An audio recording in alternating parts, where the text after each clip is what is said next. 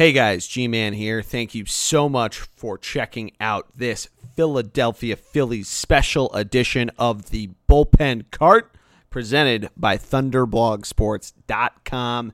Matty D and myself do a deep dive on the Philadelphia Phillies first half of the 2018 season. And when I say deep dive, I mean a deep dive.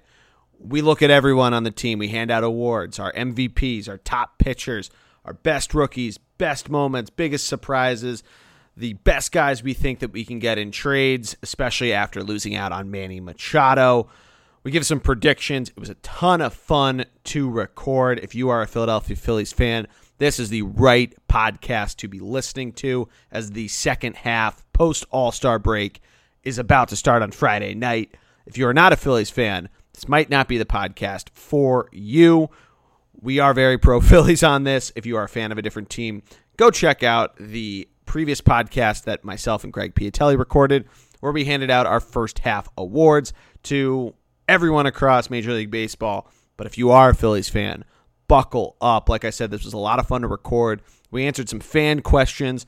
So if you have any other questions that you want us to hear and answer, please shoot us a DM. ThunderBLG on Twitter, Thunderblog Sports on Instagram. Leave us a review on iTunes, The Bullpen Cart, 5-star reviews only. Find us on Stitcher, all that good stuff. But again, this is a ton of fun to record. I'm really excited to hear what you guys thought. And here we go. Enjoy. Welcome to this episode of The Bullpen Cart, presented by ThunderblogSports.com. With me for this Philadelphia Phillies special edition is my man, Matty D. What's up, buddy? Well, just got through a great All-Star weekend. But All-Star week. All-Star week here. Although, for the first time in a long time, for reasons that have nothing to do with their performance on the field, I'm a little bummed out for my Phillies right now. I know we're going to get into it momentarily, but the All-Star game was incredible. I want to say, one of the best games ever, record-setting 10 home runs. 10 home runs. Walk-off home run. Yeah. Well, on the other side. Right, I know, but still, great game. Go ahead, I'm sorry, go ahead, you're right, go ahead. Yeah. Excuse me, go ahead, home run. And starting pitcher, J.A. Happ, former Philly, might come up later in this show, by the way. Possibly. Getting a save. Yeah. Which is pretty wild as well. It is pretty wild. So, I think it was pretty cool. But to me, it goes head-to-head with the NHL for best All-Star game. I'm not a fan of, obviously, the NFL and the Pro Bowl, and not really a fan of what the NBA puts on the floor because I don't want to watch a game where there's no defense. I think it's better than the NHL. The NHL's done a good job with the 3-on-3, but I still think the MLB All-Star game has done a lot better. Yeah. Especially the fact that this is during a time, obviously, when none of the other sports are going on. The World Cup just ended, too. Wimbledon just ended, so nothing else is going on. But they made a point to make the HRD, Home Run Derby, must-see TV. And the game itself has always been good, even when it mattered. Yeah. It was too intense, nobody was having fun. They've made a point to show that you can have fun playing baseball. Right. Which there's a lot about the marketing of players and all that. Yep. These last 2 days certainly show, at least the fact that they're letting him do this, because they're on social media is bullshit that they won't show highlights. Yeah. Letting their players at least bring cell phones on the field is... That was the awesome. opposite of old man yells at cloud. Right. The other cool thing I thought was putting the mics on the guys in the outfield. Maybe they've done that in years past, but this first time. I think that this is the second year they've done it. That's so cool to talk to a guy in the mid-inning. Right. They're asking Bryce Harper about the difference between playing in center versus like right field and the sight lines. When do you ever have that kind of a discussion with a player that you hear on? They may have him in the clubhouse when there's an error, but on the field that costs a game. But really, and that's really a cool conversation to have. But once again, yes, it's a little less intense than it maybe have been a decade ago, but Aaron Nola touched 96 with a fastball. He was out there gunning for something big. These guys care a lot. Also, you can't tell me that every single starting pitcher that was put out there wouldn't make a great closer. Oh, yeah. Right? One inning of work with most of these guys' stuff, it blows you away by how talented they would be as closers. It also, maybe there's something. Maybe at the end of their careers, they should be thinking about making a transition to a couple years as a closer. Would Roy Halladay have lasted a couple years longer with that filthy stuff that he had as a closer? I'm glad you bring it up, and we probably are going to bring this up later, but Brett Myers talked about this on the Phillies doc that came out this past weekend, of talking about moving to the closer and really liking it. It seems like something that a lot of these guys, especially the hard-throwing guys, really do enjoy. So. Yeah, and it creates a longer career for you because you're not getting the same wear and tear on your body as a starting pitcher. Obviously, more money as a starting pitcher, although not necessarily more glory as a starting pitcher. Certainly. Because I remember Brad Lidge throwing the last strike, right? Once again, that's the lasting image of the 08 team. Exactly, and that's the closer. So, and you can get paid, as we found out with Jonathan Papelbon, you can get paid quite a bit of money for being an elite closer in this league. Well, there's such a premium on it now. And right. Well, I'm sure we're going to get into this on a later subject on the Phillies. We have a number of different topics that my man Matty D has come up with. Matty D, what do we have first? First thing we're going to do is we're going to call them 4 thoughts. So the two of us got a couple thoughts on the Phillies at the first half of the season. I know we're a little past technically the halfway point. Yeah, we're 95 games in, but it's the All-Star break, so it's the midway point. Right, and baseball's still going to call it the second half. Yeah, and I get that. After tonight. So essentially 4 thoughts on the team, high level here. Yeah.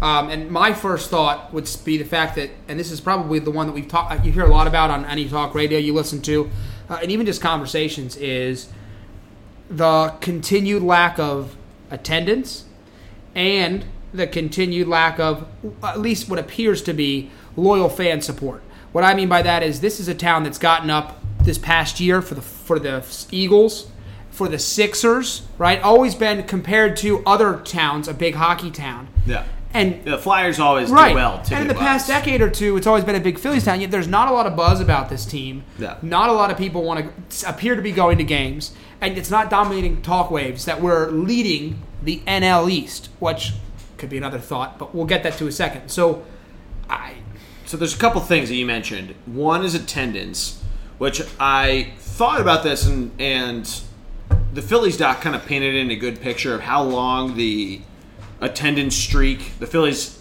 have the longest Major League Baseball sellout streak. It went from 2009 to 2012. After they won the World Series. So think about this. They won the World Series and they still weren't selling out Citizens Bank Park until, I think it was May 2009. So the first month after you win a championship. Until, and it's understandable, the 09 team was great. They made the World Series. 2010 probably should have. 11 definitely should have. Yep. And then 12 had their ups and downs, and ultimately it turned out it was going to be a down year. August, they traded away a number of different players, including the recently acquired Hunter Pence, longtime fan favorite Shane Victorino. The streak ends. So whether or not it's a radio we'll get to in a second, whether or not it's a respect thing, I mean, a big aspect of being someone from Pennsylvania or South Jersey, a typical Phillies fan, is going down the shore. I think a lot of this is that at the beginning of the year, you're planning your summer out when you're buying your Phillies tickets. If you're a season ticket holder, you might hold on to them and then find somebody to go, or you decide you want to stay. That's obviously a little closer to the date if you want to see this team that's must-watch TV, which they may or may not be right now. They're winning the division, but at the same time, we'll talk about how they're getting into games. My point being is that they weren't expected to do very well. They are doing incredibly well, but they weren't expected to. Right. So people at the beginning of the year, when they're buying tickets, are thinking, it might be worth more to go down the shore this summer. And now, look, they're leading the division, but whatever. The other is radio, and I think this speaks more to just what we were kind of getting at before, of how the NFL and the NBA have done such a good job of turning their sports into year-long sports. The NBA especially has become a 12-month sport. Over the past probably 5 years. Were good. Right. The NFL always has been king. Right, but the NBA has done an amazing job with it. Marketing, public relations, they are year-round now. Yeah. Mm-hmm. Yeah, so I think that's a big part of it, too, because ESPN was doing everything and anything that they could to make the Summer League as big as the finals. And it's rookies and sophomores playing in this thing. The NFL, there's OTAs, there's mini camps, there's camp that's about to start. So there's all these different things. There are free agents, there are trades that are in the rumor mill. No draft, as good as the NBA draft is. The NFL draft is king. Is king. I mean, absolutely it's amazing. 3 days. Yeah. It's a 3-day draft. And they get ratings all 3 days. Yeah. Ratings, attendance, boom. Yeah. I mean, so in a town where the Eagles just won the Super Bowl, the Sixers finally realized the process. I mean, they acknowledged this. The Phillies did. That the Eagles and Sixers zapped a lot out of it. Yeah. So I think it's a little bit of, I think fans are a little tired. Right? I mean, and the Flyers made the playoffs too. Yeah, you went through a lot. Right. Yeah. Although I do think I think it's picking up a little bit. It's starting to. Right? I think September is going to be a really good month for the Phillies. I think they're going to hang on to it. We're going to get to what we think is going to happen. Yep. But I think they're going to hang on to it. And I think we're going to see September have really good attendance because I think these guys, with the trust the prospects, which is the in-joke the Phillies have had for a number of years with the Sixers, I think we're going to see September as a very fun month, especially with that 40-man team. Yeah. Guys have been shuffling through and all that. Mitch Walding, those kind of guys. Mm-hmm. It'll be a lot of fun. Yeah. Mm. So my second thought, I think it's pretty obvious. Yeah. We're leading the NL East. Yep. Yeah. And by the way, we're leading the NL East, and we're essentially tied because our losses are the same as the Braves, but we're leading the NL East, and it's us and the Braves at the top, while the Nationals have scuffled a little bit, although I'm not saying they're not out of it by any means. No, they're 5.5 games right. out. And the Mets, who started out hot, have just collapsed. We were just talking about this. You were saying the Marlins are basically purposely trying to lose games. Right, and they have a better record than us. Well, the Marlins have played 4 more games, have 2 more wins and 2 more losses, so they're even in games back. Yeah. But that's a win percentage of .418 versus .415. And I would even dare to say on that same train there that not only are we leading the NL East, but and I will get to something that just happened recently in baseball, but there's no clear-cut super team here. No. And we're going to talk about it a little bit deeper, but with there being no clear-cut super team, it's unlike the AL where you just expect. Although I mean, to be honest, the AL might have 4 super teams because the Indians, as we talked about before the season, are a really good baseball team. Oh, absolutely. But yes, the Cubs have a lot of talent. The Brewers have a lot of talent. You can't forget about them. Obviously, with what just happened today, the Dodgers and the Diamondbacks have some players, but none of those teams make you go, we can't beat them. And this is baseball, so anything can happen, as we saw in 2011. And a few years before that, with all of our pitching talent, doesn't guarantee anything. No. So it's amazing that we're in the NL East. Obviously, I'd like our run differential to be a little bit better, but it's amazing that we're in the NL East. Yeah. So that was my big 2 thoughts. No. So I have some that are a little more critical. Okay. One is defense. The defense has been abysmal. We can talk about the bullpen and all that, but the defense I think has been much more is much more of a problem in the bullpen, and that's my second thought is the bullpen, and kind of leads into more topics. But the defense needs to figure out what they're doing. They're 3rd worst in the National League in terms of fielding percentage. As good as Jorge Alfaro has been gunning down guys, and I'm not saying get another catcher because Jorge is the future. Yeah. He is absolutely the future. And Andrew Knapp has done a lot of great things too. If you just keep those 2 on the team, I would be more than happy. Andrew Knapp is a great catcher. Jorge Alfaro is an awesome catcher. But they both have their series of pass blocks. The pitchers throw wild pitches, and sometimes they can't hold on to it.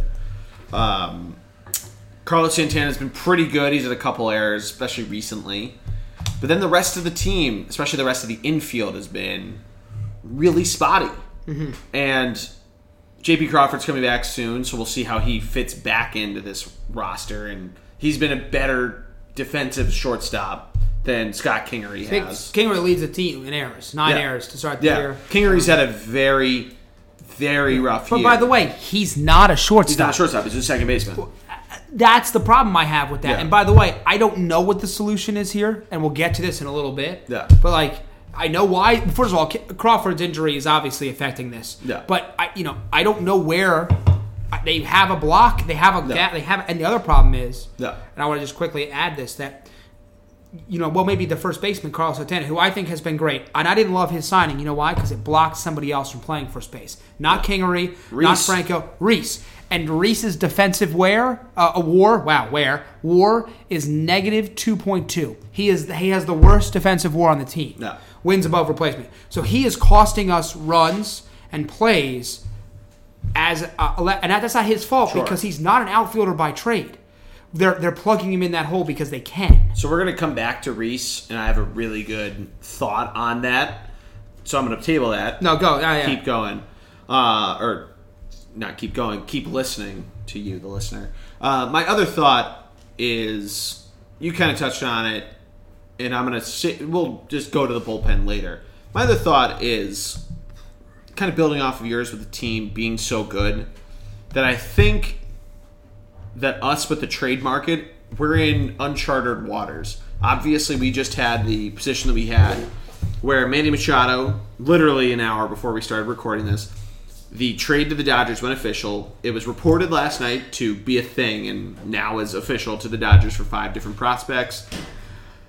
But I think the Phillies kind of thought they'd be floating around 500. The Nationals would be starting to run away with it. And I think on Kingery, they thought they could possibly ship out Cesar, almost called him Caesar, like they did with Freddie Galvis, and get some prospects for it, and then move Kingery back for the second half of the season to his natural position.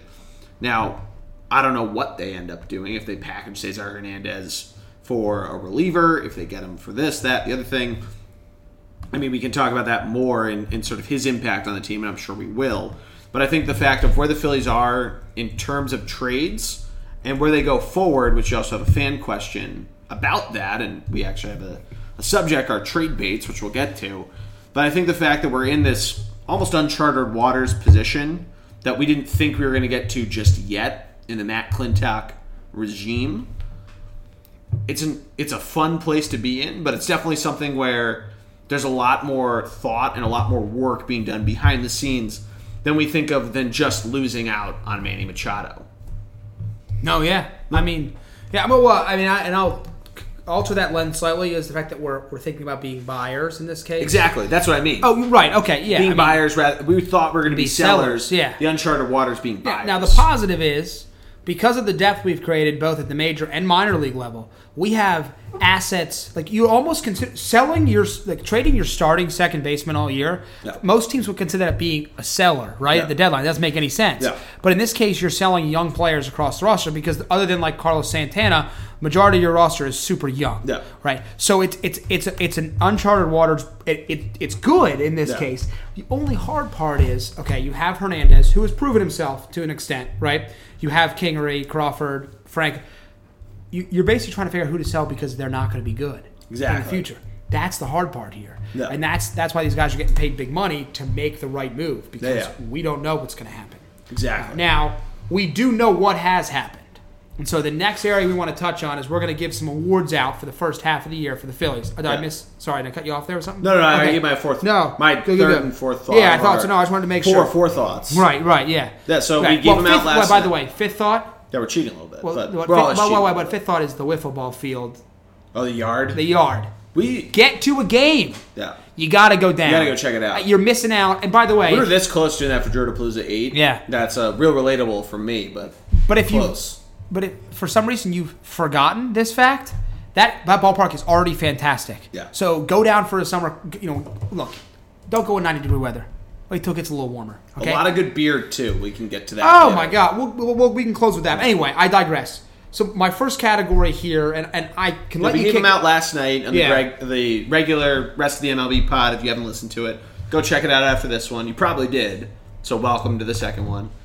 Re-welcome, I guess. Mm-hmm. But yeah, we're gonna start with MVP. Who do you got? To me, there's a couple options here, and I'm gonna. By the way, this is I'm going batting only in this case because I know theoretically, because quite frankly, the guy that we're both going to pick in the next category probably could be considered the MVP as well, right? So because they won't let Carson Wentz put on a Phillies jersey because he'd be my MVP. No, I'm kidding. I'm going to have to go with El Torito. I'm going to have to go with Odubel Herrera to me, and I think you'd probably agree with that. Pretty easy to do that, yeah. He's only batting .275, although he started off the season much hotter than that. Yeah. 16 home runs. Does lead the team in hits. Does not lead the team in RBIs or on base percentage, by the way. But also has been okay. He's been good enough in the outfield. He's made some really good plays out there. He is a center fielder. Have to be impressed with that. He's a couple RBIs behind another guy, Rhys Hoskins. So with 52, he's got. And Herrera has got 52. On base percentage at .327. To me, he's been the MVP, and he's also stepped up in some big moments for us. Oh, sure. And some big needed home runs. I think he should have been an all-star. I understand the fan voting system, but to me, nothing against the guy, but he should. I mean, Bryce Harper is not. You're starting. Herrera should have been an all-star, in my opinion, this season. Although the batting average has tailed off. So that's my MVP, and I'm assuming we're on the same page there? So, for the sake of picking other players, I would normally be that he'd be the top billing, but I'm going to go with Reese. Makes sense. I mean, you made a point of Odubel stepping up in go-ahead home runs, go-ahead RBIs. Basically, Reese has 14 home runs, and at one point, I think it was by the time he hit his, I think of 14, I think 12, I think his 13th was when it finally broke, that 12 of his 14 home runs have either been game-tying or lead-taking home runs. The guy steps up in the clutch. By the way, he had a shit May, and then he broke his jaw. Right. Missed 9 days, 10 days, because it was the DL. Mm-hmm. But comes back, tears it up in the rest of June and the beginning of July. Leads the team in RBI now with 56, 14 home runs, 51 walks. The guy's a 252 average, a 363 on-base percentage, only trailing Odubel Herrera, Michael Franco, Cesar Hernandez, and our guy. Or no, he's beating Carlos Santana. Actually, he's beating Cesar as well in on-base percentage. And then a slugging percentage. I have him just below Hernandez. Cesar. I was reading. Fuck it. I was reading slugging percentage, not on-base. That's what I thought. That's all right. Go on. Yep. But okay. He's doing very well. No, I agree. His OPS plus. Stupid baseball reference, highlighting the wrong thing when I press it. His OPS plus is 121, the best on the team, which is just another measure of sort of a good measure of hit ability. 100 usually the average that you want to look at. For instance, Odubel's at 110, Cesar's at 107, as is Franco. Reese is at 121. What else can you say about the guy? 21 doubles, leads the team in that. He's always good for a pretty clutch hit. And by the way, he has not hit a home run in the month of July yet. So he's second on the teams in home runs, and by the way, I mean he hit a bunch of home runs a couple nights ago, but he's second on the team. Like, to me, tied with Santana and one above Franco, a couple above Herrera. So he's doing just fine, and I expect that trend to change. And as he continues to play and get more comfortable, the expectation with his Magneto mask. Right. The expectation is he's just going to get better and better as the season goes on. Yes, sir. What the positive is, unlike our boy, Don Brown, he's not a fluke. That's my big thing with him. Well, the thing I was going to get I was concerned about that, but go ahead. Was when you talked about changing positions, even more so than Don Brown, I was afraid putting him in the outfield was going to turn him into Darren Ruff, who was a first baseman that the Phillies moved to the outfield because of Ryan Howard. And then that shook his confidence. This was in AAA. But then when he finally got to the Phillies, he was a shell of the player that we had seen in the minor leagues. Mm-hmm. And never could compete. Yeah. Good on him that he's still doing really well. Obviously, he could be a lot better defensively. But he's not necessarily ever going to be... First of all, he's never going to be an elite defensive outfielder. He probably fits better at first base. He's probably going to move back to first base when Santana leaves at some point. And I get that. I think he's through next year, and then he has a player option for the third year because of how they paid him so much money up front. Yeah. That's fine. Yep. The next category we have here, and I think this might be... I don't even want you to pick the easiest award. I don't even want you to pick a different one because we have something specifically for this. The Cy Young of the Phillies. It's easy. Aaron Nola. Yeah. We saw him last night. Cole Hamels Jr. with the hair and the look. Anyway, that's my opinion. We saw him last night. 2 strikeouts, nearly 3. One of them is on Mookie Betts, the outright MVP of both leagues. Dummied him. And then you nearly dummy Mike Trout, and you make him foul out, which I gave Greg a lot of shit on because he's a big Mookie stan against Mike Trout. Shouldn't have won 2 years ago on VP. So don't even Mike go Trout, there. We want to. Maybe me and Greg need to have this conversation. Okay. Mike Trout fouled out. Mookie struck out against Nola. Who's better? Mike Trout. He got the piece. Don't even get me. This is a Philadelphia only podcast. Although he is a New Jersey native, and 2021 he will be a Philadelphia Philly because he's coming back home, baby. But don't even get me started. You saw he cheered on Reese during the home run derby. I tweeted out. Trout to the Phillies confirmed. It's confirmed. It's confirmed now. It's confirmed now. Best player in baseball. Will never change. Should be the MVP. He's like LeBron James, but without the marketing. He should be the MVP every year, but we have to get some other people to make it feel better. So maybe Mookie gets it this year. Anyway. Glad we just hijacked it. But yeah, Aaron Nola. Sorry, I had to have a piece. Aaron Nola from New Orleans, Louisiana, went to LSU. Not in New Orleans, Louisiana. Why don't we call him the Big Easy? I don't know. I guess Ernie Els. He likes the Philadelphia golf courses, so I guess Ernie Els took it. Fuck off. But Ernie Els anyway, is from South Africa. No offense. We got bigger things to It's okay. Nola, 12-3, an ERA. We talked about this last night. He was my Cy Young of the NL for the first half of the season. ERA, though, of... there it is. 2.30. He has 20 games pitched and 129 innings pitched. Only let up 91 hits, 35 walks. That's a whip of .977. Mentioned the ERA, .30. The guy is so clutch. He even had a shit start against the Marlins. He did a couple days ago. Yeah. And Bummed he's about still awesome. 131 strikeouts. He has a balk on the season. He has one of 3 balks that the Phillies have. The other 2 being Hobie Milner, the 27-year-old, and Zach Curtis, the rookie. So, fun fact there. Well, I think to me, and he's my Cy Young 2 for us. Obviously, if you're the top 3 in the race anyway, with guys like Scherzer, you got to be the Cy Young of the Phillies. No. It's the quality start, 16. That's big. 6 over the next guy, who we'll talk about at some point here. He's giving you quality innings every time he walks out. So, 16 of his 20 starts have been quality starts. Define the quality start. For is that see now? I would make sure that is that 6 innings. 6 innings. 3 Gotcha. runs or less. All right, because to me, I'm a big 7-inning guy because I think if you can get it started to go 7. Okay, to me, Roy Halladay. If Halladay didn't go 7 innings, Halladay. Did I say Halladay? Yeah. Like Matt Halladay.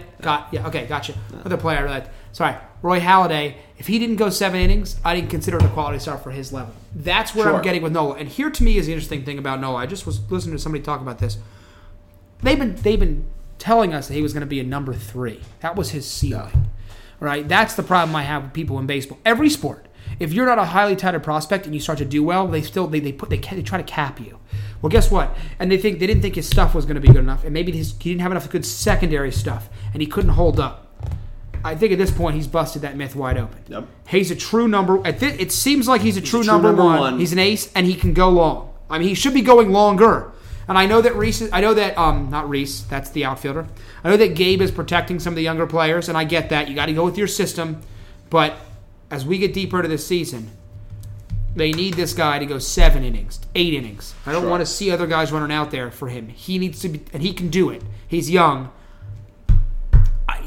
I can't stress that enough. Absolutely. No, I totally agree there. And you hit pretty much everything that I wanted to say on top of the stats. I mean, so we have another award because we were just so... I like this award. That's my favorite award. It's called the non-NOLA. Instead of Cy Young, non-NOLA. You want me to start for the non-NOLA? I'm nervous because if you take mine, I'm going to have to scramble here. No, you start. Go. Start. Yeah, I'm going to go with... Arrieta. All right. Do your thing. Do you want to talk about Arrieta? No. I mean, talk about him. You picked him. You get him. 3.23 ERA, 7-6. So I mean, kind of a victim of some of the non-run supports. The crazy thing about Arrieta is that he has to be one of the best bad start rebounders. That's a lot of words there, but Arrieta, I don't have the exact number of his first inning ERA, first and second. This guy lets up so many runs early on in the game and then just rebounds. Yeah. This guy locks it in and still able to go into the 6th inning, into the 7th inning, get a number of strikeouts, get a number of ground ball outs, and the guy gets people out. He has a 1.22 whip. He's faced 423 batters. He has the second highest innings pitched on the team. And by the way, the guy didn't make his first start until like a week and a half into the season. Mm-hmm. Well, I mean, I think the big reason that, and I've got another guy on the list here, but I think the big reason for me that I would have picked him is because I know he scuffled a little bit And you're right. Giving up runs early in the game it can impact you. I mean, really give it any point in the game, but early, especially first or second inning. But the defense behind him has really struggled. He's had, I believe, at the time he had the most errors. Starting pitching, his fielding had given up the most errors, unearned runs. Excuse me. He was like one of the leaders in the National League, if not the whole league, in unearned runs as a starter. But I know we're paying him a ton of money, and that's why we're getting on his case. So the expectation is a Cy Young. The reality is, as a number 2.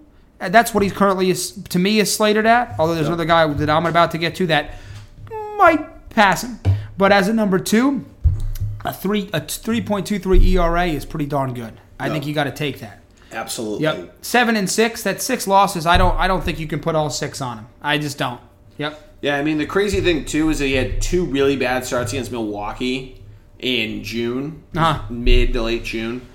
That really helped to inflate that, like his home run numbers, his walks and all that, and just didn't pitch well against a team that he's seen a number of times, and with some bats that just jumped on him. And he still has a 3.23 ERA. Right. That's how good he started, by the way. Yeah. And so, my expectation is he's a professional. Yeah. And he's a proven track record. I know he's older. My expectation is he figures it out and he levels off. And this is what you should get, is 3.23. You've seen the amazing, you've seen the worst. They usually end up somewhere in the middle, right? Water always finds its level, man. In September, this guy knows how to fucking pitch down the stretch, and in October. No, I got you. So here's the problem. So I got to pick my Cy Young, and non-Nola Cy Young. You're non-Nola. And I don't. So I got 3 guys left in my opinion. I'm not going to pick a reliever in this case because we'll talk about some of these relievers coming up. So, unfortunately, I thought he was starting out really strong, but Nick Pivetta has struggled, so I can't give him on the list. And Velasquez has had his issues, and including, so I'm going to take Zach Eflin. Eflin Mania! Now, people forget that Eflin, he is a big-time prospect for us. Didn't start the year, obviously, due to some injury issues. So he doesn't have a ton. Right, he only has 12, but he only has 12 starts, but it's like a blister, right? Yeah, it's a blister. So he'll be fine. It's not terrible. Right. Only has 12 starts, but he's 7-2, 3.15 ERA. He's about 30 innings behind the Pivetta and Velasquez, but 3.51 in the last few starts has been absolutely dominant. So, to me, strikeout number is 67, which is only 3 behind Arrieta. Now, I'm not a huge believer in strikeouts because I think the more you strike a guy out, the less innings you pitch because it creates. Great pitchers strike people out or get ground ball outs. Sure. Right? Arrieta's ground ball pitcher. Right. You need to emphasize that. And by the way, more pitchers should be ground ball pitchers. So that's how you get through. Democratic. That's how you get through innings quickly. Strikeouts are fascist. Boom, boom, boom, boom, boom. You know that quote, right? No, I don't know that quote. Can you elaborate? It's from Bull Durham. Oh, really? Yeah. I'll have to rewatch. Stop going for strikeouts. They're fascist. Throw more ground balls. I like it. They're more democratic. I like it. No, but Zach Eflin, if I can jump in. No, jump in, please. You touched on the awesome starts. A couple that you need to also point out are that the Phillies, a number of times in June and a little bit at the start of July, went through some skids. Basically, the start of June and at the end of June, that they turned to one guy to turn this around for him. And you know who that man was? Who came out when the Phillies lost multiple games in a row and dominated the opposition. Did it against the Cubs at Wrigley Field. Zach Eflin. Eflin goddamn mania. This guy is 24 years old, and this guy has the cojones to step up in those situations. The guy has nearly a strikeout per inning, 67 strikeouts and 68.2 innings pitched. Well, there was even talk that he was untouchable. Yeah. In discussions for guys like Machado. Right, yeah. He should be untouchable. Yeah, so that's pretty impressive to me. His whip is 1.08. That is awesome from a 24-year-old. He's doing big things. He's doing huge motherfucking things. And I'm very impressed with it. So I'm excited for him because we'll talk about this in a couple segments here, but with the other 2 guys not necessarily being as dominant as we'd expect, him slotting in as number 3 or even 2, I got nothing against Arrieta, but he could slot there, is huge because it may free us up to make a move for somebody in a different area of the diamond. Absolutely. So that's why I'm really impressed with him, and he gets my second half, my non-Nola first half Cy Young. Absolutely. Next grouping. Can't pick him now for this, okay? Yeah. Is going to be our surprise of the first half. Okay. So, if you'd like me to start, I'm happy to. I'm going to let you start. Okay. Yeah. And so this one's tough. Well, first of all, the team in general, right, has kind of been a surprise. Yeah, that's the ultimate surprise. Right, yeah. I would tell you my surprise is the guy who I never really gave up on, and that's going to be Maikel Franco. Yep, that's a good pick. Because I know he had a really bad year last year, and he didn't even start off that strong this year. But, he had a lot of shoulder. I mean, last year, I was listening to people last year talking about him being the centerpiece of our offense and team last year. Like, after the 2 years ago, right? And I'm like, wait a second. Not that this guy can't be, but we don't know enough for you to anoint him. And so he's out there trying to swing every pitch as a home run. So he came in this year, didn't start at third base, right? Crawford, Kingery's gotten some time there. And yet now he's kind of nestled in because of the injury to Crawford as the guy at third base. He has surprisingly better defense than I thought for a man. He's a very good defensive when you look at him, you're like, yeah. Look, this is just purely judgmental, right? A little more heavy than Kingery or Crawford. Doesn't seem to have the like with the hair and the helmet coming off and the headband and the way the bubble, the gum or whatever he's chewing. Like, the way he plays, you're like, there's no way this guy's an elite third baseman. And I'm not saying he's elite, but boy, does he make? You're like, wait a second, where did he come from? No. So, 269 overall, 13 home runs, only played at bats 279. So he's about 100 at bats behind Herrera, pretty close with Hernandez. That impresses me with those power numbers. Oh yeah, absolutely. He's batting in the eighth hole, right? He led the team in RBIs for a while. Right. He's batting in the eighth hole. Leave him there. Don't touch him right now. Guy's hot. Leave him where he should be. And we can have that argument, but I, very impressed with him. I think he's held in that position. It's been particularly important because of the injury to Crawford, right? That he can show up, and we need a bat. We need more bats in this lineup because our lineup can get a little dull at points. So, to me, he's the guy. He's definitely noticed that he's on the line. Like his job and his 1,000,000% right is on the line, and I'm very impressed with the fact that he's still pushing there really hard. So to me, he's the guy. My surprise of the first half. There's a couple other guys I might have chosen, but I'm going to take him here in this case. And I've been impressed with him. And while I would have been fine if he was moved in a couple deals, at this point, I'd prefer to see him hang around because I think he's an important piece. No, it'd be interesting to see because he's been, especially coming into the All-Star break, super hot. Right. And see if he would be a part of a piece now for a couple different players. And we can certainly talk about that if it's, Brad Hand or whomever. But no, that's a really good pick. We did have a question on who we thought our biggest surprise was from the great Emily Anderson at Third and Girl. And she asked, who has been the best surprise of the first half of the season, and why is it Sir Anthony Dominguez? Now, we have an award coming up that I'm going to save Sir Anthony for. I think that's exactly why I didn't choose him. Yeah, that's why we didn't choose him, Emily. So we're going to hold on to it. Mine, in lieu of him, is going to be my guy, Nick Williams. Okay. In right field. You didn't really know what to expect out of who was playing in right field. You saw Scott Kingery play there a couple times. You saw Altair. You saw Williams. Both kind of platooning there. Williams getting more and more and more starts there as the season has gone on. Guy's 11 homers, batting 245. On base percentage of 322, gains some walks, strikes out a little bit. 64 strikeouts, that's a little bit of a bummer, but still 34 ribbies. That's more than Jorge Alfaro. It's more than Kingery, and it's more than Cesar Hernandez. Granted, Cesar's the leadoff hitter, but still, the guy really steps up when he needs to, and the fact that he broke his nose and still missed, a game, if that. It's still a lot to be impressed on, and it's definitely a good non-Sir Anthony Dominguez pick for surprise of the season. No, first of all, he had a lot of really big pinch hits early in the year. He's been, very right, good which pinch is really, hitter. really That's a important. Good point. Yeah. And obviously, we had talked at the beginning of the season about him and Altair kind of battling for that spot out there. So, once again, surprise, not dominant, but a good surprise to me as well. Still young. That's the other thing with these guys. We're not talking. This isn't their last chance. So yeah, I've definitely been impressed with his performance. And once again, as you said, he's been critical because of Altair's lack of performance on the pitch. I mean, on the diamond, and I'm still World Cup style there with the pitch comment. I'm still on board.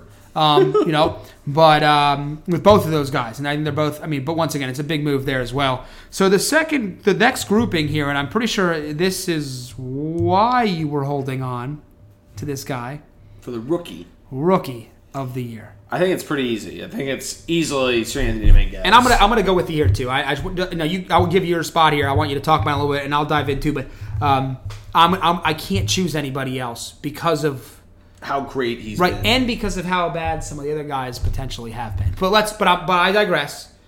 Tell me about Sir Anthony. Yeah, Sir Anthony, spelling it the same way that they do in Game of Thrones. Shout out to the fanatic. Should be knighted, by the way. But anyway. But he got called up, mid-May, and he's pitched in 28 games, 33 innings pitched, 43 strikeouts, been clutch all over the place. Didn't let up a home run until that ill-fated road series in Chicago when he let up a big bomb that ended up costing the Phillies one of those games. The ERA is still sub-2. It's 1.6. A whip of .65. You could have made a strong case for this guy to be the Phillies' other all-star Absolutely. all-star representative. Well, I would just jump in there. I think the big reason he wasn't is because he hasn't been purely the closer. Like, exactly. He doesn't technically lead this team in saves. No. So, yeah. No, he doesn't. And he's one behind Hector Neris. Right. So, yeah.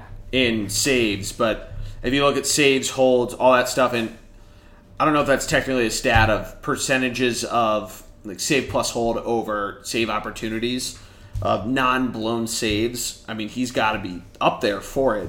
The guy basically is a gold mine if you need to look at someone for it. Of all bullpen guys, Matt, his strikeout per walk ratio is 7.1.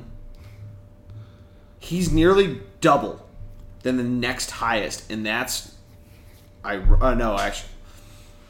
Tommy Hunter's 4.1, so I was about to say Neris, who's 3.7. Still, though, Tommy Hunter and Hector Neris, two guys that I do not trust in. Hector Neris is even on the team right now, isn't with the Iron Pigs. So, I mean, the guy has quickly gone from this rookie phenom that throws absolute gas to why aren't we going to Sir Anthony Dominguez when somebody comes out of the bullpen and he hasn't been in yet? Or if it's the seventh inning, why are we using Sir Anthony Dominguez now? Is he pitching all 3 innings? Why isn't he pitching all 3 innings, Gabe Kapler? It's absurd. And this guy has become a household name, or at least he will once the attendance goes up, but we already talked about that. But it's insane. This guy is amazing. If you haven't heard of him, go watch a highlight reel. YouTube exists for a reason. And there's nothing much else I can say. He, crazily enough, to just finish your point, Victor Arano has more games finished than Sir Anthony Dominguez. Neris is the most at 23 because of all those stupid non-save situations they brought him into for a while before sending him down. But Sir Anthony Dominguez finally took over Edebray Ramos for third in that category. Arano is actually fine. He's not that bad. But Sir Anthony, I get you don't want to name Gabe Kapler. I get you don't want to name who's going to be the official closer. Like, you don't want to sit on that stool and you want to use people there, but he's your closer now. Here's the thing. And we're getting here in a second, but he's there. I mean, I wouldn't name a closer till that trade deadline passes. In case you make a move for somebody else. Yeah, you don't want a Drew Storer and Jonathan Papelbon Exactly. situation. So just hold off. I'm fine with that. And then if you trade for a guy that is a closer or you think is going to be your closer, that's when you name him, right? And I get where he's coming from there. And Gabe's unique. So, and we can talk about that coming up here. But, yeah, he's, like I said, he's my Rookie of the Year. Now, this is my next category that I'm important to me in this case. Because this section is a caveat section to me. That section is biggest first half disappointment. But I put in ... but. Because this isn't a team that was expected to dominate or win. So the fact that they have any disappointments is a good thing to me. We aren't peaking.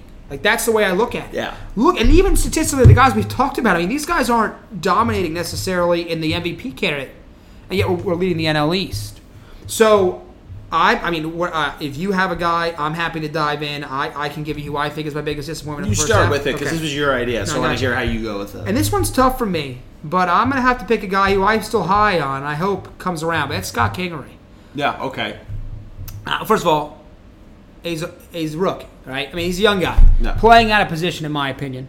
But you sign him to a 6-year deal. I know the last 3 years are opt-out years for the club. Whatever. I disagree. I mean, one of the biggest deals ever for a young player.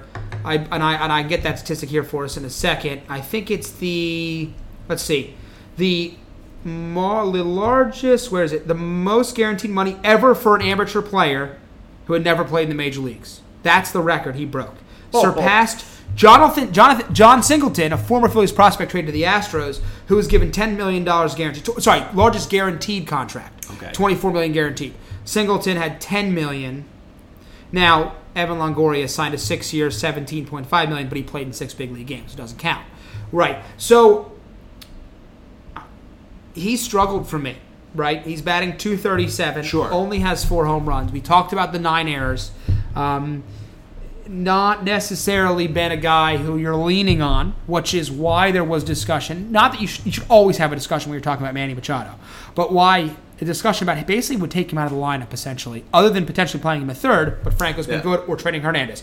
But just, if you do nothing else and you trade for a guy like Machado, Kingery's out of the lineup, and he's basically a utility guy. By the way, hell of a utility guy. Not the worst thing in the world. But you didn't sign this guy to $24 million guaranteed 6 years, never played in a major league game, because you expect him to be a utility guy, right? So, definitely been somewhat of a disappointment for me.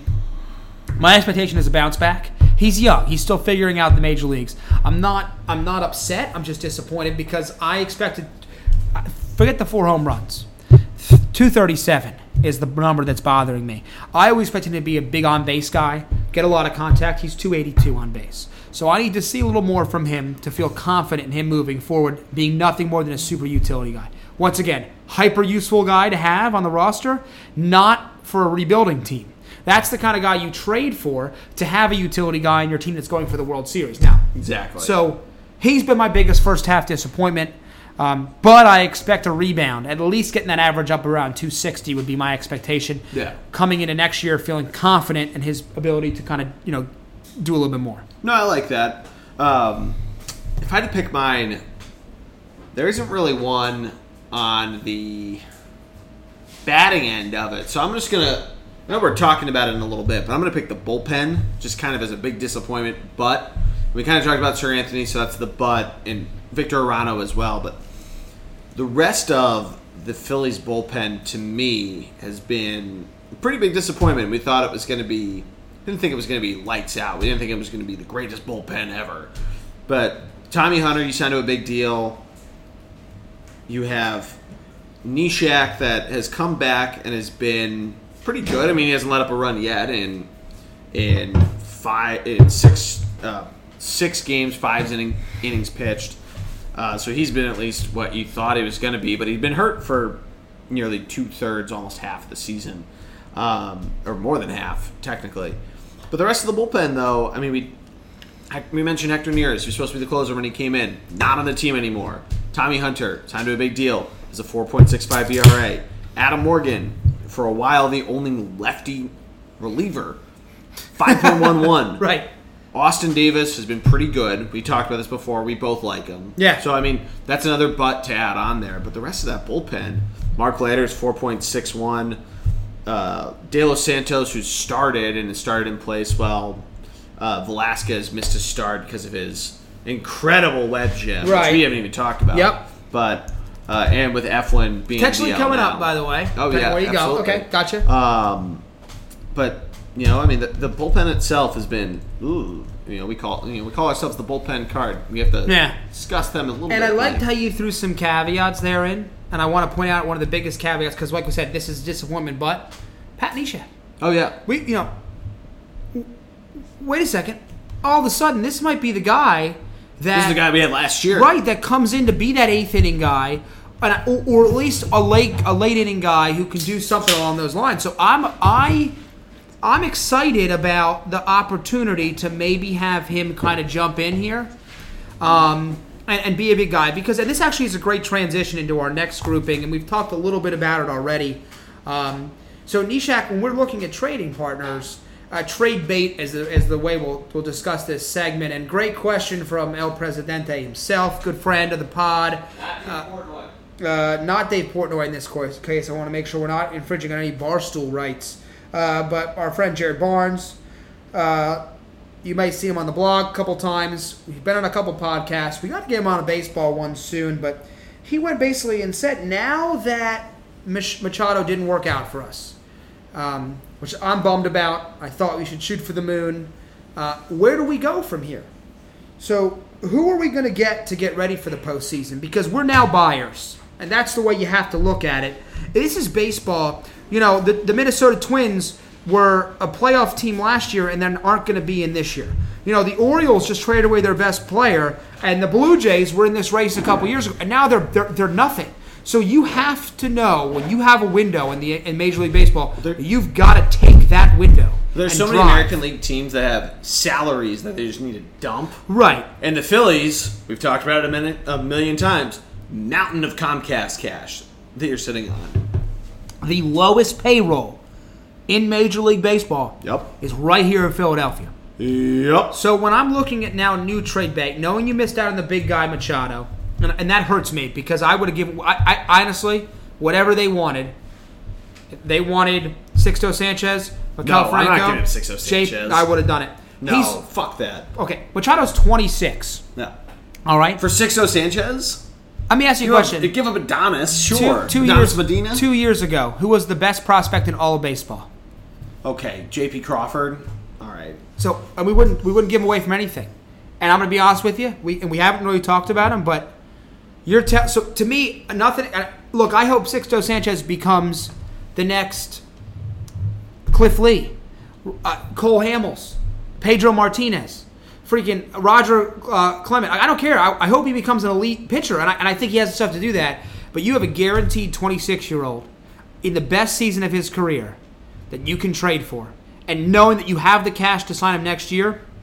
Personally, you could have Sanchez, Franco, and Crawford, and I would have been perfectly happy with that. Now, that's my opinion on the matter, because to me, if you get me a guaranteed guy at his age, we're not trading for a 32-year-old Josh Donaldson here. We're trading for a young, in his prime, sign him to a 6-year contract, 7-year contract, 8-year contract, and you're going to get at least 6 good years. If you're guaranteeing me that he re-signs for a deal, I might consider that. You need to make sure this guy gets it. Okay.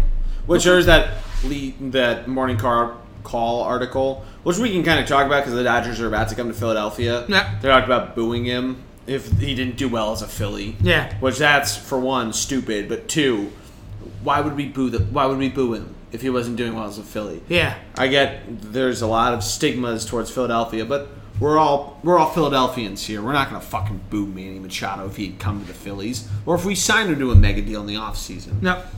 But no, there's plenty of other things that we can go after. There's Brad Hand from the Padres. Yep. There's Zach Britton from the Orioles. There's J.A. Happ from the Blue Jays. Yeah. I'm going to tell you. There's Josh Donaldson, which I don't know. I don't think you touch him. Yeah. So first and foremost, the two guys. I'm going to tell the first two guys you named there, because the biggest guy on the reliever market is Brad Hand. Oh yeah. But you're going to have he's got a 2-year deal. So you get him this year, you get him for at least another 2 years. Yep. Which I like, and he's been elite. But he's going to be really pricey. And for a team that is not necessarily... For a surprise Phillies team, giving up a big piece for him, knowing that you have the opportunity to sign some big-time bats this offseason, may not be your best use of resources, which leads me to another Oriole, in this case Zach Britton, who I am really high on. He's a left-hander, which is important, because you talked about it a second ago, right? Now, he was a little injured, and his velocity's not back, but he's been better, and he's allowed no runs in his last 7 appearances. To me, he's either your closer or your 8th-inning guy. If you're willing to give up a prospect for him, I think you do it, because he's a hell of a reliever. So I'll tell you right away, that's my first trade target for us. because the most immediate need on this team is reliever, because the rest of our team is relatively young, and relievers kind of come and go. And also, he's gone after this year, so the Orioles will probably take an undersized deal there.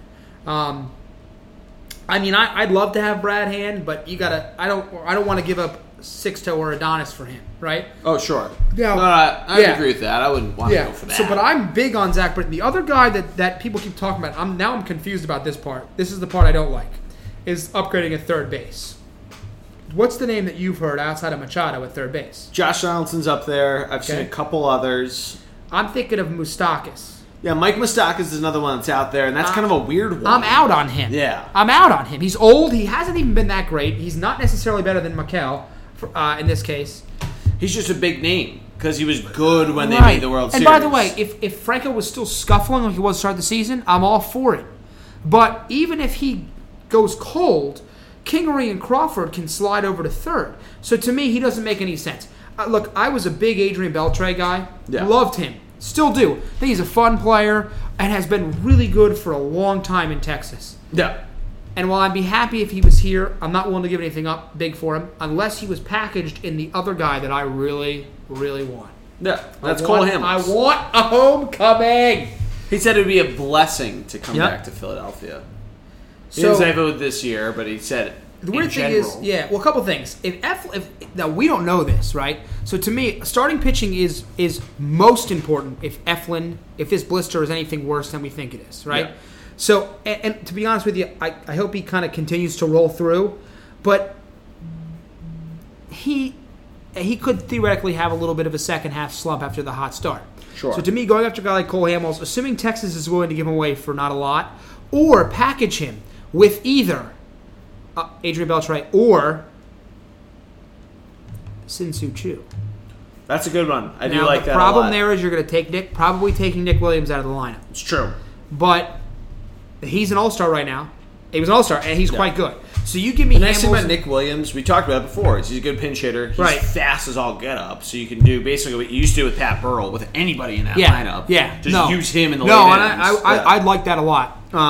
I consider that. Once again, you brought up J.A. Happ, another former Philly, guy who had a great season when we traded him. He's definitely available. One that's a little interesting here, maybe a deep sleeper, Chris Archer, Tampa Bay. Yeah, so he's in there. Greg and I talked about this a little bit because Blake Snell is the bigger name from the Rays, and I don't think the Phillies would. But bigger name, but not better prospect. Not a better prospect, right? No, but the Rays are in it right now. They're in the race. They are. No, they are, which may limit them there. But once again, they're in the race. But there's two things. The super team's above them. We're 13 days away from the non-waiver deadline.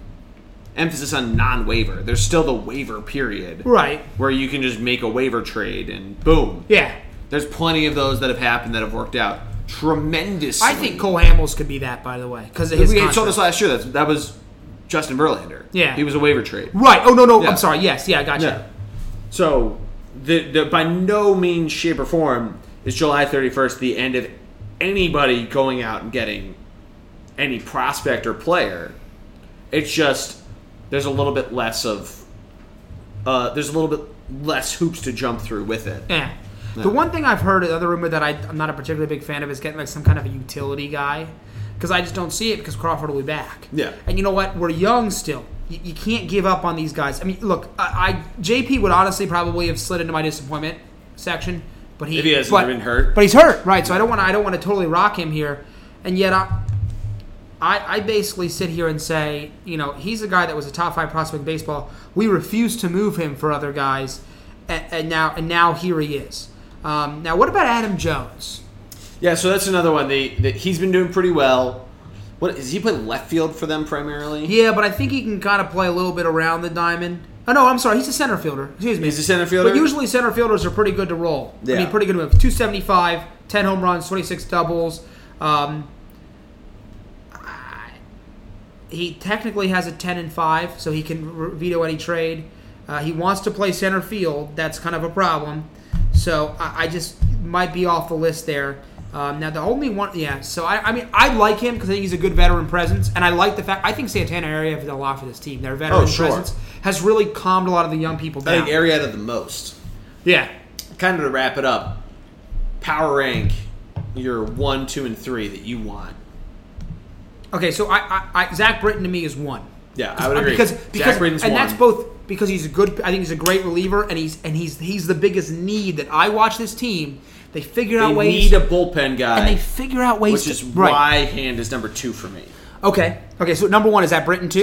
Zach Britton's number 1 because he's less of a cost. Yep. A proven commodity. Hand is number 2, and I like the fact that that you get him for another year. I like that about it. 3's tough. I'm trying to. Who's your number 2? Oh, I'm sorry. So I would go Britton. I'm sorry. I would go Britton 1. I'm trying to pull out the fact that I love him, and that's Cole in this case. Yeah. Because Cole's my number 3. Yeah. You can put him number 2. I think we need a third. Yeah. Because I think whether it's Arrieta continuing to struggle or Eflin having a problem. I think having a third guy is so huge. Look at what he did for Houston last year. Having 4 guys is important. 4 quality guys. Because to me, Pivetta and Velasquez have been so... Look, Pivetta started out great. And Velasquez has had some good outings, by the way. But I can see Pivetta being like a Joe Blanton. Steps up huge. Great.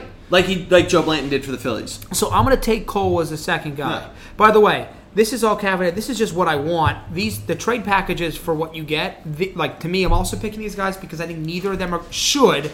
To me, the Phillies do it right. So they need to give up a huge name. No. I don't expect to be giving up a ridiculous name to get any of these guys. No. These should be middling, top 25 prospects, but I don't want to. These shouldn't be top 5 guys. So that's my big thing with these. That's one of the reasons I'm listening like this is because these are guys you should be able to get their hands on. The hilarious thing is that you can throw back Jared Eichhoff for Cole Hamels, who were originally traded for each other, but then it's basically as if you traded like Jorge Alfaro and a number of guys. Yeah. The Phillies got Jorge Alfaro in that trade. Vince Velasquez, I think, was another. For whoever they gave to the Texas Rangers. Yeah. And it's insane of what you'd actually end up getting in that. And started looking at the checks and balances of it. So I said Cole would be my number 3 for a lot of reasons why you said. Who's your number 3? I'm back and forth here, but because the need for bullpen is so high, and I do not know how to pronounce his name. He plays for the Mets. Last name is Familia. Oh, Yuri's Familia. Yep. Once again, this is to me is we didn't even touch on the Mets and who that. I know. The fact that DeGrom and Syndergaard are even like being thrown out in the media with it means that there's someone that said the Mets in some way, shape, or form could let them go. DeGrom's 30. Did you know that? I did know that. So I'm a little hesitant there because it takes a really special talent. Yeah. It's not Roy Halladay when the Phillies traded for Roy Halladay. And we saw how quickly that degenerated. Yeah. So I would really like this idea of picking up a guy like Familia, 28, 2.88 ERA, 17 saves, only 1 home run, struck out at least 1 batter inning, basically. Yep. So whether he's a 9th inning guy or I think he probably comes in as a setup guy, you might be able to pick him for a little bit. Now, once again, the hardest part with him is because of he's in the division. Even though they're floundering, it might be tough for them to move on. But that would be my number 3 there. I actually wouldn't even mind if they went after 2 relievers. No. You give me Britton and Familia, I'm pretty happy. You get Brad Hand and Britton, I like the idea of 2. Hate to leave J.A. Happ off that because I'd love to see him back in a Phillies uniform. That's a good honorable mention. Yeah. I almost went top 5, but we need to, for the sake of time. No, I got you. Let's do it. No, yeah. So my next spot here is best moment. Okay. First of all, I think the best moment's about to show. The best moment's about to happen. And that's because we need to break up once. It's Chase Utley's return. Knowing he's going to retire. I'm really upset. I'm going to Michigan next week. I'm almost in tears talking about it. I'm really upset. I'm going to Michigan next week, and I had all plans to go on Monday, which is my birthday. And then I decided to go to Michigan for my birthday. You should go to Michigan. But I'm really bummed I'm not going to be at one of Chase's last games at Citizens Bank Park. He is still my favorite baseball player. He is. Absolutely. I have the cover. Yeah. Back in Sports Illustrated, he was covered in dirt. Yeah. And to me, I understand. By the way, you know his first hit in the major leagues? Do you know what it was? It's Grand Slam. Grand Slam. Yeah. I mean, come on. The speech. The fact that he has an Always Sunny, not just an episode, because there's the World Series defense. But the fact that there's just a running joke that's even more well-known than the World Series defense about the max letter Chase Utley, and the fact that he responded to it is just insane. Yeah. Also, quick side note, did you see that they're making a post-Eagles Super Bowl Always Sunny episode for the upcoming season? Yeah. I love that. I love that. That'd be great. I hope it's the Super Bowl defense. Yeah. Now, by the way, this is when I make this comparison, I don't want to offend anybody. Yeah. Because as great as Chase Utley was, he was not as good as the player I'm about to name here. But to me, he's the Phillies' Derek Jeter, right? Yeah, that's. No. I understand what you're getting at. Right, I'm not like he's our. Derek Jeter's our first. He's our baby. Right. He's our baby. Utley, like, and so they were comparing Utley and Jimmy Rollins, and I know we're segueing a little here, but I can't miss his point. Yeah. Because he's our generation, right? Yeah. Like, this is a guy that we grew up with. Yeah. Jimmy Rollins all-time leading. Right. So Jimmy Rollins, who should be in the Hall of Fame? Jimmy Rollins or Chase Utley? I think both of them should be in the Hall of Fame. But the one thing when you match numbers up, Rollins passes Utley here. Yeah. But Chase Utley doesn't have 2,000 hits. I agree with that, and I understand it's a problem. But to me, I'm glad that you agree with an empirical fact. I was reading Peter King, long time. This is a totally different sport here. We wrote about the NFL, right? Oh yeah. Monday morning quarterback. He's now left, but great writer. And he once says, "I feel like the Hall of Fame is a little diluted, right? Because you have to have 5 people every year for the NFL, right? Yeah. But his point being, at some point, it's the greatest. Now, Utley is not, as a second baseman. He may be one of the best power hitting second basemen ever, right? Yeah. But it's also a mental thing, too. Yeah. Like, when you think of baseball, you think of the Phillies, his name comes up pretty quick. Oh, yeah. And what he brought to the table as intangibles. And the fact that he's still playing, by the way, and the Dodgers call him Dad, you can see the greatness to me. Yeah. You don't need the statistics to back his candidacy, in my point. To your point, I think what's awesome is that you think of him first before you think of that 4-man starting rotation. Right. Granted, that team didn't win a World Series, and if they do, maybe the narrative's different. But he'll always be thought of. And again, Chase Utley missed nearly half of that season. Yeah. So the injuries definitely hurt him. Certainly. Right. But once again, to me, he was the heart and soul of this team through that run. And he is a top 5 Philly, in my mind, of all time. I'd agree with that. Mike Schmidt, Steve Carlton, I think he saw nothing but 1 and 2, in my opinion. But you could argue he's third on that list. Not statistically. I'm not looking statistically. I'm just thinking of lifelong Phillies I'm trying to think of. Which is tough because they're, especially in the later years. But here's the problem. Like, Jim Thome was a really good Philly. Oh, he's not top 5. Scott Rowland were they beloved? Jimmy Rollins I liked Scott Rowland for a long time. I know. I don't think he was beloved. Right. He was kind of a dick. So Jimmy Rollins is up there in terms of beloved. People love Jimmy Rollins. Right. But anyway, let's get back to best moment. Once again, but just note that he's coming home. Oh, yeah. Gotcha. Anyway, we'll have a big discussion. Is that your best moment? I want it to be, but I can't because it hasn't happened. We can revisit this next week. But it hasn't happened It's a week yet. from now. Right. Yeah. So I guess I am going to take my best moment, and I'm sorry if I'm jumping on your toe here, but is the Velasquez play. No, that's a great play. Okay. It's that's not moment. yours, though, right? It's not my Okay, moment. gotcha. No. To me, that's the grit. That's the Philly grit, right? Yeah. I mean, he literally went in the DL, and he made that play to get the out. Yeah. And in the scheme of things, it doesn't really matter. But mentally, seeing a guy put his basically do something Throw with his left hand after being injured, he crumples on the ground. I'm perfectly fine with that. And yet he gets up, he runs over to the ball, and throws his left hand, throws this guy out. To me, that was the best part of the first half. There's a lot of really good ones to pick, but I just that one stuck with me because it showed a little toughness that maybe I hadn't seen in Velasquez enough. Yeah. And I really appreciated that play. That to me, that's Philly. That's Philly. No. But yeah. And mine is in a similar note. It's very recent, but it's on the 4th of July. It was Michael Franco coming back to how great of a defensive third baseman he was.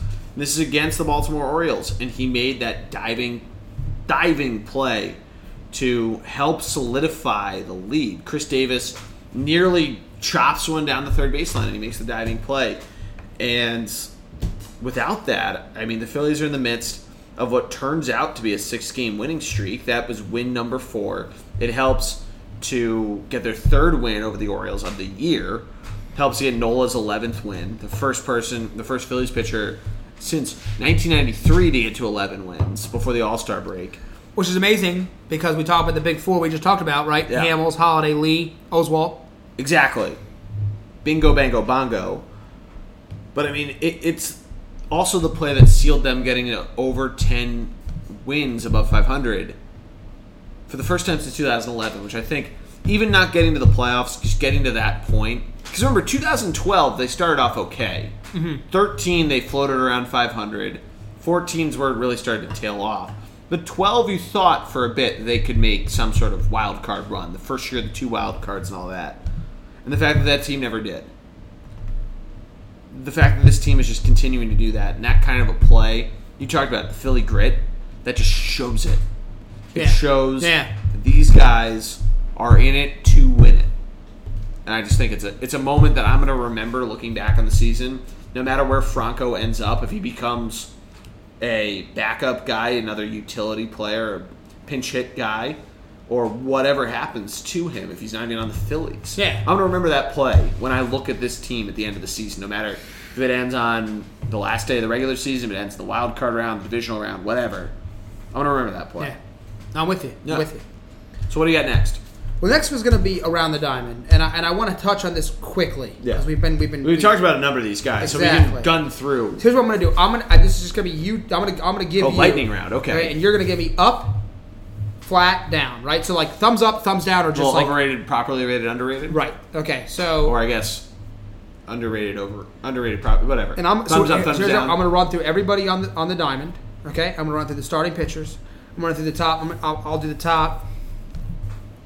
Well, we'll start there, and if you want to go to bullpen guys, we can do that. We went into that. We're going to skip the bullpen we talked guys about the because bullpen. I think that's going to be pretty tough. Yeah. So once again, so compared to the start of the season to now, are you up, are you down, or are you neutral on this player? So we're going to start right at the catching position. Jorge Alfaro. Up. Love it.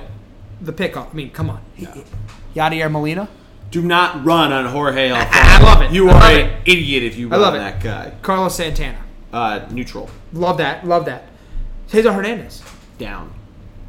Why down?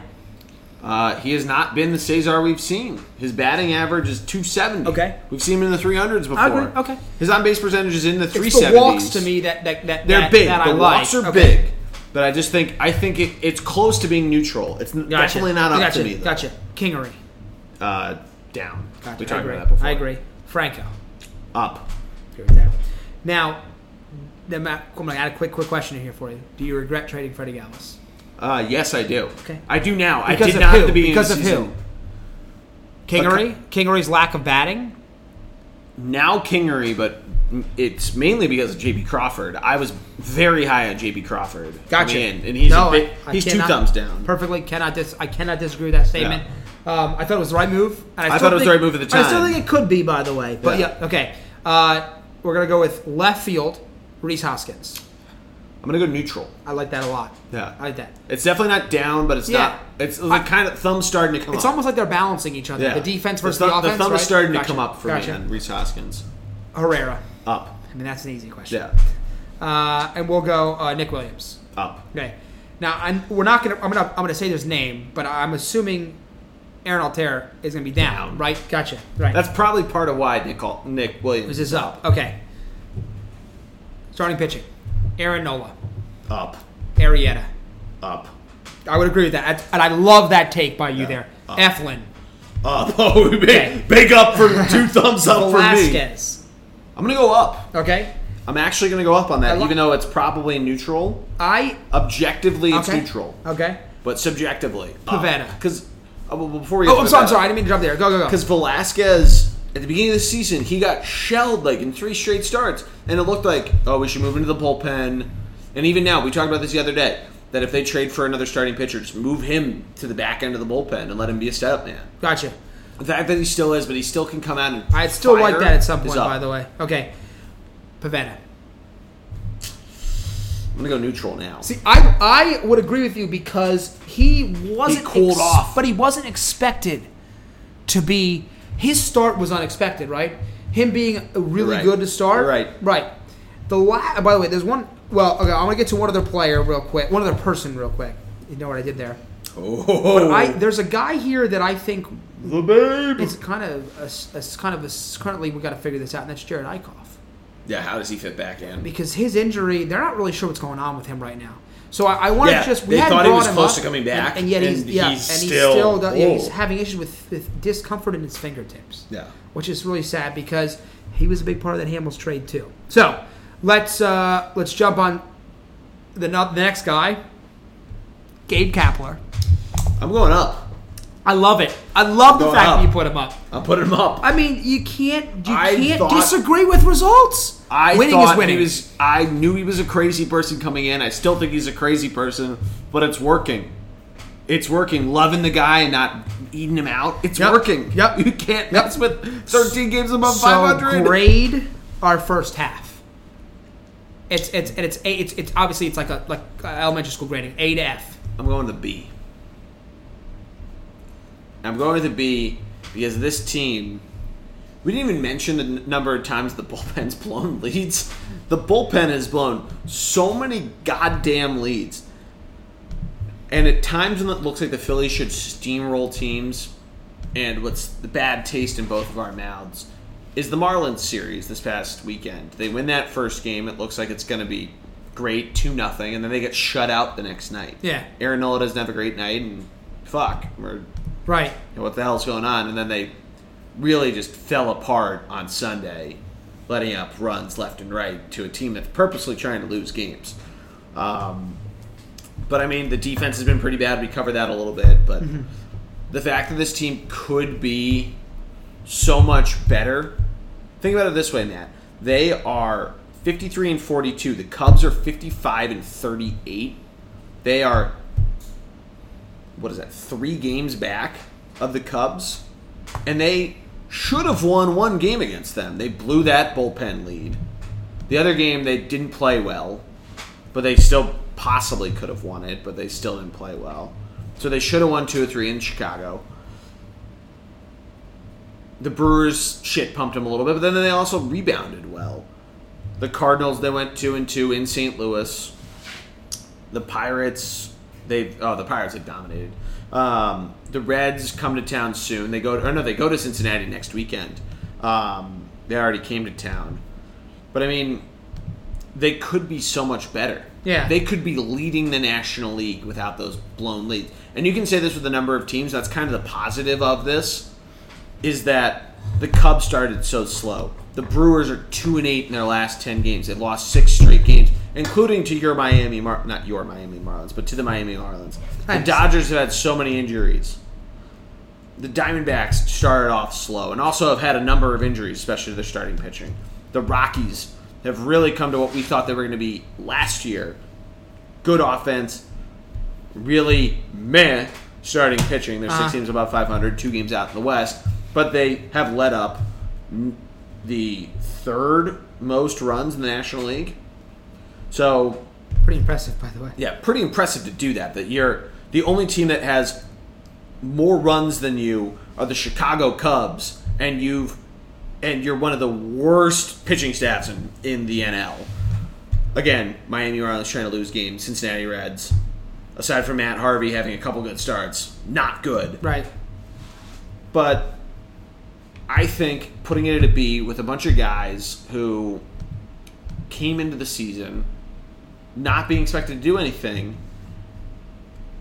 including the starting pitching, and that they have been so fantastic. Only 5 runs more than another starting pitching staff that's been great, the Atlanta Braves. 6 runs more than a national staff that was supposed to be dominant. Then you look at the Cubs and the Brewers and the Dodgers and the Diamondbacks, who were all supposed to be great. They all have great pitching. But the fact that these guys are right there, they're leading the goddamn division, is fan-fucking-tastic.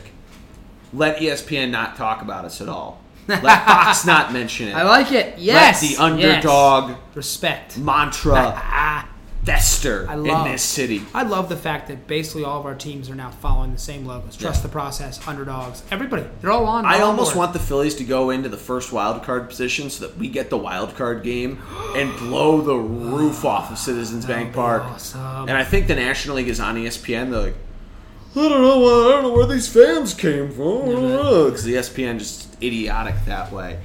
Oh, man. I almost want that, although I like having the first round bye. Yeah. So they would have had an A+ from me. But I thought it was whatever the take mantra from Machado. So without knowing all the details, I'm gonna have to give him an A-. Okay. And that's how high I am because of the surprise. Yeah. You give me Machado, I'll give you an A+. So what letter grade for you is being bold? Being bold? Yeah, that's our hashtag. Right. An A+ is being bold. Okay. So then they have not been bold. Well, I would say they've been bold. No, I don't think they've been bold at all. They basically stayed the course, status quo. Right? I mean, they're boldest move. I like that leading the division for you is status quo. I love that. Well, status quo because they haven't moved any players. Yeah. So the biggest thing they've done this year is Sir Anthony Dominguez finally getting some opportunities to be a closer. Like, to me, that's the only thing they've been hashtag being bold. Winning games is being bold, but like it's not. So to me, not getting Machado. I'm still super high on what this team's done in the first half. So I give them an A. I'm giving an A- because they didn't get Machado, and they technically, while they're leading the division, have the same number of losses as the Braves. So yeah. I'll give them an A-. But you're not just pointing out they have more wins. Right. Well, I know. But to me, the loss column is all that matters, right? Because if the season ended today, we have the same amount of losses. Theoretically, the season... We have more wins, though. But we have the same amount of losses. We have the same amount of losses. Yeah. So... I'm going to give him an A-. It's one of the best first halves I can remember, surprise-wise. And, yeah, now, I'm going to do the next portion, and you can jump in right after me as predictions. Yeah, please. You go. Well, first of all, I do predict you're going to get money out of this. Because they're going to get 20, oh, yeah, 25, my 26. 70.5 over-under. Yeah. We're good there. Can we talk about that? They'd have to only win 25 games in the next, 77 games? For me to not win money. I think you're going to be fine. 67 games. Yeah. I do. This is the hard part for me because I wanna predict they're going to take it, and I think Aaron Nola is incredible. I think they're going to be in the playoffs. I want to start there. That's my first prediction. Is they're going to be a wild card team. My biggest concern, to me, the Cubs and the Dodgers. I mean, you're still kind of tight, right? There's still a lot of things going on. See how hard this is for me to decide because I think they lose the NL East, and I think they lose it to the Nationals. Okay. Because I think the talent on the Nationals is still that good, and not even Bryce Harper, but Max Scherzer might be the best pitcher in the National League, might be the Cy Young winner. Like that's how good he's been. They still have Gio Gonzalez, Steven Strasburg's back, so I take them to make the wild card, and I think they get the second wild card. And I think that's because the Brewers or Diamondbacks get the first one. I think it's a tight race, but I do think they get the second wild card and they sneak in the playoffs this year. But it's a high note. It's not a negative to me if they get the second wild card. I think the Braves taper off a little bit, in my opinion. So that's where I'm at with them. I think the second wild card is a huge success this year. Oh, sure. I think in the playoffs in general. So I don't want it to be negative. But anyway, where are your thoughts with them? Yeah, I like the Nationals to come back. And I hate to say that. I hate to say it too, but I mean their offense is pretty good. Their pitching has been great. They should be better than they are. Mm-hmm. They won by any sort of metric. They have a plus 30 run differential. They're a 500 team. They are not performing to where they should. Bryce Harper probably is going to have a better second half of the season. I don't think he's going to go through any sort of home run derby slump. That being said, the Phillies, I think, make the playoffs. I think, second wild card's probably a good bet just because of the fact that the Diamondbacks aren't going away. The Rockies are right there. Are we forgetting, by the way? I don't want to go deep. The Diamondbacks are a really good baseball team. They're a very good baseball team. I think the Dodgers might be overshadowing them. Oh, yeah. Machado's addition is big, and we can discuss that in a later week, but I just wanted to point that out. Don't sleep on those areas of the Diamondbacks. Yeah, can we talk about for the fact that not only are the Phillies ahead of the Braves, they have the same number of wins, and by your metric, the Dodgers have more losses than the Phillies. So, Machado... I would argue that makes them worse than us. Machado picked the worst team? Yeah, they got a plus 82 there. Yeah, plus 82 run differential. Not the 114 to the Cubs, by the way, but second best in the National League. That's the scary thing is the Chicago Cubs before they even overtook the slumping Milwaukee Brewers and they went on their own little streak, they always had that differential. They just were super unlucky. Yeah. And now they're finally starting to show that again, just like last year. I think it's going to be Cubs and Dodgers down the stretch. The Phillies probably aren't going to win the division. I just said they're probably going to get the second wild card. So they're probably going to have to play the Diamondbacks, Rockies winner there. And if they have that, then they play the Dodgers. And we'll see how it goes. I mean, the best part of this is that this team is likely going to finish above 500. And the thing I've always thought of is the fact that the Phillies, if you remember, granted, this was in a one wild card system. They would have made the playoffs in 2005. But there was a number of seasons before 2007 the Phillies finished above 500. And they showed a lot of promise. 05, 06, finally 07. Can't remember if they did in 04 or not. But that all being said, even if they miss out on the second wild card, which honestly, I don't think the Rockies push that. I think the Rockies might come out slow. They've won 5 in a row. That's why they're so close. Diamondbacks are 5-5 in the last 10. The Dodgers are 6-4. So they've gained some games there. The Giants are a little more of a threat to me. And I could eat these words. Their offense is not that good. But if the Rockies tumble a little bit, why aren't they sellers? They've been that before. Right. They seem to be very much so a team that like they perpetually in it. But why aren't they sellers? Why aren't they trying to get... They're getting older. Well, can I tell you why, though? Yeah. Because Nolan Arenado's contract is going to be up. Yeah. And you could argue he is the best, now that Machado's moved to shortstop, the best... He's the best third baseman in baseball. He's without really, a doubt. Without a goddamn doubt. You talk about Mike Trout having a marketing problem. Arenado has a marketing product. He needed Chris Bryant to have a shit year for him to clearly get the starting third baseman job in the National League for the All-Star game. And I still even thought, I was surprised that he got it because I would have thought the Cubs fans would have still jumped on for Chris Bryant. You want to ask me a question? You told me that we could have to give up Sixto Sanchez to get Nolan Arenado. I might tell you. I would 1,000,000% do that. The Phillies haven't had a good third baseman since Scott Rowland, and he wasn't even anything to hold a candle to 312, Mike Schmidt. 23 home runs, 68 RBIs, 395 on base. Yeah. Woo! My man. And he's 27? Yeah. Anyway, I digress. So to finish, I think the Phillies are the second wild card. Okay. And I think it's going to be a fun season. Even if they don't get it, though, it's a fun season to watch. And I think we're going to start seeing the attendance, to kind of go back to our forethoughts, start to see the attendance go up next year. They're going to be a lot more competitive. They're showing to this upcoming class that they can spend money. They already did by signing all these different people.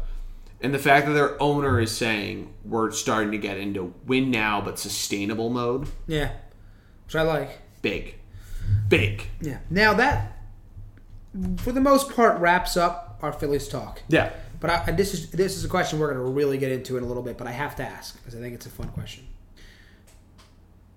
Would you sign Harper and Machado to massive deals this summer if they both all agreed to come here? Definitely Machado.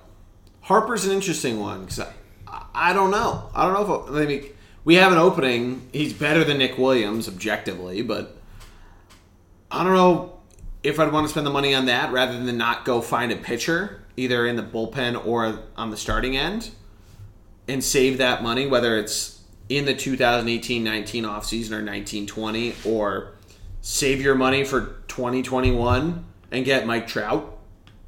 I'd rather do that. I'd love that. Certainly. Okay. So Harper, I'd probably say no on, frankly. Gotcha. Look at the long term and get a pitcher. Yeah. Okay. I think it's a fascinating. But it's just an interesting discussion. Machado, their infield is in so much need of a superstar presence, which I hope somebody develops into it. Whether it's Reese comes back to first and becomes that, which I think he will eventually. To me, he's the most likely candidate. Oh, yeah. I mean, nothing against Kingery because I think Kingery's a hell of a player, but I think he's a hell of a prospect, I should say. But to me, and Crawford struggled, Kingery struggled, Franco's been up and down. So to me, it is Hoskins that could be the superstar. To me, he is the superstar of this team over Herrera. Oh, yeah. Not Nola, by the way. But over Herrera, to me, if I'm looking at marketing guy for the next 10 years, it's Hoskins. So, anyway, great Phillies discussion, my man. Fantastic. And if you got to get pumped up for these guys. People need to be tuning in, watching, following this team. Yeah. Because you can't... Here's the thing. I don't want to hear the excuse of, well, I'm the Sixers and the Eagles. Let me tell you the city that all 4 teams have had success and all are beloved. You know what city I'm talking about when I say that? Boston, right? Celtics, Patriots, Bruins, and Red Sox have all had massive success for the last 10 decades. Last 10 years, last decade. 10 decades, you could argue, Bambino. Yeah. But my point being, you gotta love. Literally 100 years ago, the curse started. You're right. You gotta love all 4 of your teams, and you gotta be fully engaged. And it's just a dumb excuse that people aren't going to Phillies games. Right. Yeah. Stupid New Jersey's fault. You want to be what I believe, by the way, is the greatest sports town in America. Don't give me New York and LA. Okay, that's because they have a lot of double teams. I don't. That's bullshit. No, it's BS. You want to compete with Boston and Chicago because you got to put Chicago up there, right? You want to compete with those. Chicago's great. As big. Chicago's and this is, by the way, would be a great podcast to have. Name the best sports towns in America, but you have to factor a number of teams. Well, ESPN did this. They did Titletown. Remember that? Your Titletown? Yeah, I do. Yeah. And they ballot stuff that random town in Georgia. Yeah. Right. Well, the weird thing is like the Packers are beloved. Green Bay only has 1 team. Yeah. So it's like, yeah, great. It's easy when everybody can root for one organization. Well, your favorite state, they just use Milwaukee and Green Bay, both in the state of Wisconsin. Yeah, Wisconsin. Oh, I got you. No, but my point being, great inside joke. If you don't considered, listen to us when we talk about football. You have to consider Philadelphia as one of the best sports towns in America, right? Right. I would. I mean, I love Philadelphia. But just objectively, 4 sports, all 4 beloved. There's hockey we're a top hockey town. To me, it's the bottom half teams that have to be the most right. So NHL is normally the 4th of all the teams. Hockey's way up there on that list here. There's a huge Flyers following here. Oh, yeah. We're like a top 5 all-time organization. If you go to most shore towns, like beach, there's no ice there except for what you're cooling your beer down with. And there are Flyers banners all over the place. Right. The orange and black is a big thing. Yeah. So, and think domestically for just a second. Domestic, because Canada's a different animal. So, domestically, Flyers, maybe Detroit. Yeah, the Red Wings are pretty big. The Blackhawks and maybe the Bruins. I would say the Bruins and the Blackhawks are the 2 American teams that are probably... Historically. Now... A lot of its history, they've also won titles. I hate to say it, you got to include the Rangers and Pittsburgh in there. But you could consider the Flyers... I'd put the Penguins above the Rangers. Oh, definitely. Definitely above the Rangers. We share the same We hate the Penguins. But Mario Lemieux, Jaromir Jagr, Sidney Crosby... I put the Devils above the Rangers. Yeah, I agree with that. Devils fans are big fans. That being said, so once again... Blues, I'd put the Blues up there big. Really? Yeah. St. Louis people love their teams. No. Okay, fine. Yeah. But once again, you got to compare it to the other 3 teams in the town. So, my point being is this. You can't let one... If you want to be the greatest sports town in America, sports city in America, you can't let one team fall by the wayside. And I'm not saying we've let the Phillies fall by the wayside, but relatively speaking... You can't let them. You want to be title town in 2020, 2021, you got to have all 4 teams on your belt. You got to be following all 4 teams. You got to be going to all the games. So, my opinion, Philadelphia needs to support this baseball team because they're leading the NL East and their future could not be brighter. No, I love it. I love that take because attendance is going to go up, though. I don't think it's an issue now. I think it's something where, just like when we first started to come back into prominence, the Phillies did, that... It's just tough. Yeah. It's tough that it's the summer. Right. Baseball's weird that way. It's not like we have... Because we have shores accessible, but I know we need to wrap up. So but to me, I'd love to see the TV numbers. Because I go to the shore and we watch the baseball games at night. It's awesome. It's one of my favorite pastimes. Oh, yeah. Is watching the Phillies play down at the shore. Yeah. Once again, I know I'm not there, but my support's there. Right? Yeah, that's actually a really good point. If you add whatever Nielsen numbers to plus see the viewership. Attendance... Well, the Phillies, we talked about this before, they have great road numbers. Yeah. So, yeah, they do. We'll see. But I know we need to wrap it up. I know we wanted to quickly talk on free agents and trades from the other sports. JVR came back. We're both pumped. Love it. By the way, Kawhi went to Toronto. Don't think of the JVR move like just another Flyers move. This guy is still young, had a career year last year. This is not Vinny LeCavier. This is a guy in his prime. You can say we're righting a wrong or fixing a mistake. He fits in so perfectly on that second line to me. Yeah. Like this is a great move. And you get a healthy Wayne Simmons, a couple more prospects come up and kind of unfold. To me, you've got a potential. Flyers prospects is a podcast in and of itself. Yes. Which is coming. coming. Of what they've been doing, we should actually in September we'll do. Of course, we're gonna do Flyers stuff. But they, no, I mean just on training camp. Oh, their gotcha. development camp. All the news coming out of it, it sounded like just wartime propaganda of all the pro prospect news that came out from it. I know that's a little bit of a loaded comparison. Yeah, that's right. Given And we'll get that. climate, You mentioned Kawhi going Toronto, complete shock. Yeah, complete shock. I think people are a little too sour on these Sixers. I know we didn't get the big fish, but once again, this is a team rising. This isn't a team that has risen. The team is not in the dumps. Right. Not in the dumps. Right. So Toronto making that move is because they've peaked. Simmons and Embiid have not peaked. Dario Saric has not peaked. Markelle Fultz clearly hasn't done anything of value. So don't be too disappointed in this.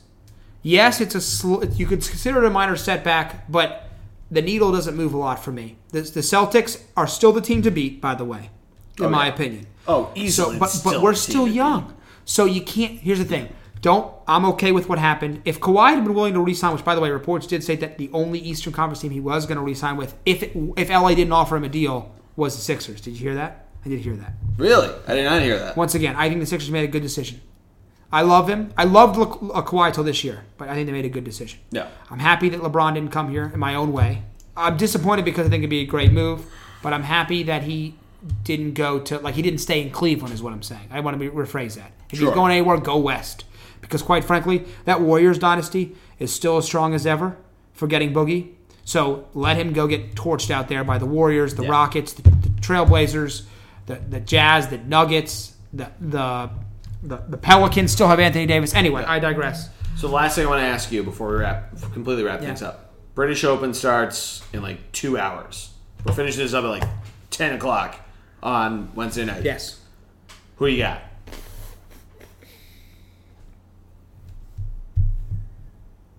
You saw Phil chip that ball over that guy, right? Yeah. It was pretty cool. Watch it. Pretty awesome. This is a hard question. Yeah. Because golf's never had more parity in a good way. Very good way. Kind of a good way, although you can't have too many guys winning. Oh, yeah. Nothing against Brooks Koepka, but he needs to perform at another thing, other than U.S. Open. Right. Yeah. Although, if he keeps winning every U.S. Open, it'll be a cool story. He could be like Tom Watson of the U.S. Open, basically. I want to pick my boy, Jordan. No. But I can't. I don't think he's not had a good 2018. No. By the way, that's exactly what he would want, right?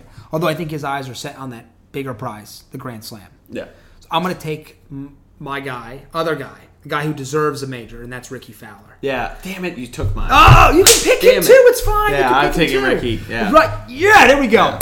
All right. We really do agree. First of all, he's played really good golf. The only issue is that it's baked the fuck out. Yeah, I know. He's a decent putter. He's a decent chipper. By the way, that's who I think's going to win. Do you know who I want to win? Tiger? Oh, yeah. Hank Haney said it. Every major. Hank Haney picked him. I want him. So what I want in golf is a Tiger Woods and a young guy, preferably Spieth, to rise to the top of the cream and battle every major together. That would be amazing to me. So anyway, I'm taking Ricky in this one, though. And it's tight because, quite frankly, I could see any of those young studs winning. Another guy I think could possibly do it is Hideki. That's a great point. Hideki is so close to winning a major. The baked-out aspect, and there's a number of people that say that you need the experience of having won. Hideki's an older guy. Do you know that if Jordan hadn't caught up last year, it's something like 7 of the last 8. So it's currently 6 of the last 8 Open champions were over 40. Really? Yeah. Wow. Yeah. It's wild if you think about it. Well, I think compared to every other major, It requires a different craft because it's a. Oh, it really does. It's basically a different. Obviously, every once in a while they play in a game that they play in a course here that's a little different, but it's a different craft. It is. Got to go play it sometime. Oh my God! Don't Thunder Trip. Ride the lightning. But I think that's going to do it for us. Yes. Matt, thank you for hosting me in your. Oh, absolutely! Can't wait for the Thunder next Cavern. one. Can't wait for Thunder Cavern. There it is. We'll be back at some point next week. I'm going to be away in Michigan. I know you're playing plenty of golf. We'll figure it out. We'll figure it out probably towards the end of next week, so don't miss us too much. But as always, follow us on the Twitter, ThunderBLG, on Instagram, Thunderblog Sports. Matt put up a nice one while we were recording of me looking, I don't know, panicked. Well, you were concerned. Concerned. Oh, that's a good way to put it. But yeah, make sure to follow all my frolicking in Michigan. Make sure to follow Matt around different courses. He's going to my home course on Monday on my birthday. Well, I thought you would come with me, but I guess you're going to Michigan. I'm kidding. That's a joke. That's a joke. Yeah, it's okay. But I think that's going to do it for us. What do you got? One last shout out here. Got to make it. The Commander-in-Chief, Chris Mariletti. Happy birthday today. Oh, yeah. You got it. Just got to let you know. Sorry. Mariletti, man. All right. One day we'll get him on here. We'll get him. He'll have no idea what he's talking about. Oh. But that's why I can't wait. Yeah, so anyway, I digress. All right. Thank you for coming over. Of course. That'll do it for us. Have a good night, everybody. Subscribe on iTunes. 5 stars only. Peace!